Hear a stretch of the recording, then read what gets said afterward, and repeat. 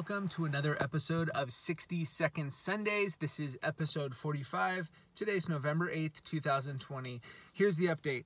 Right now I am here in Lake Forest showing some clients a single family home down here bright and early Sunday morning.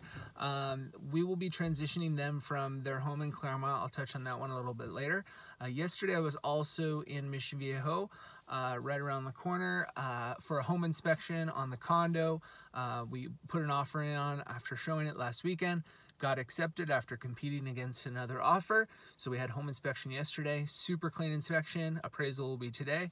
We're kind of progressing forward nicely on that transaction. As I mentioned, my clients that I'm showing today have a home in Claremont that we will be putting on the market either later this week or early next week. Single family home, single level, 3 bedrooms, under $700,000 in Claremont. Super great opportunity there. I also have another one coming up this week, probably later in the week, maybe early next week in Murrieta, right there off Clinton Keith. Single family home, it's got a pool, good sized lot, really good opportunity in the mid to upper 400,000. So I believe that's it for today.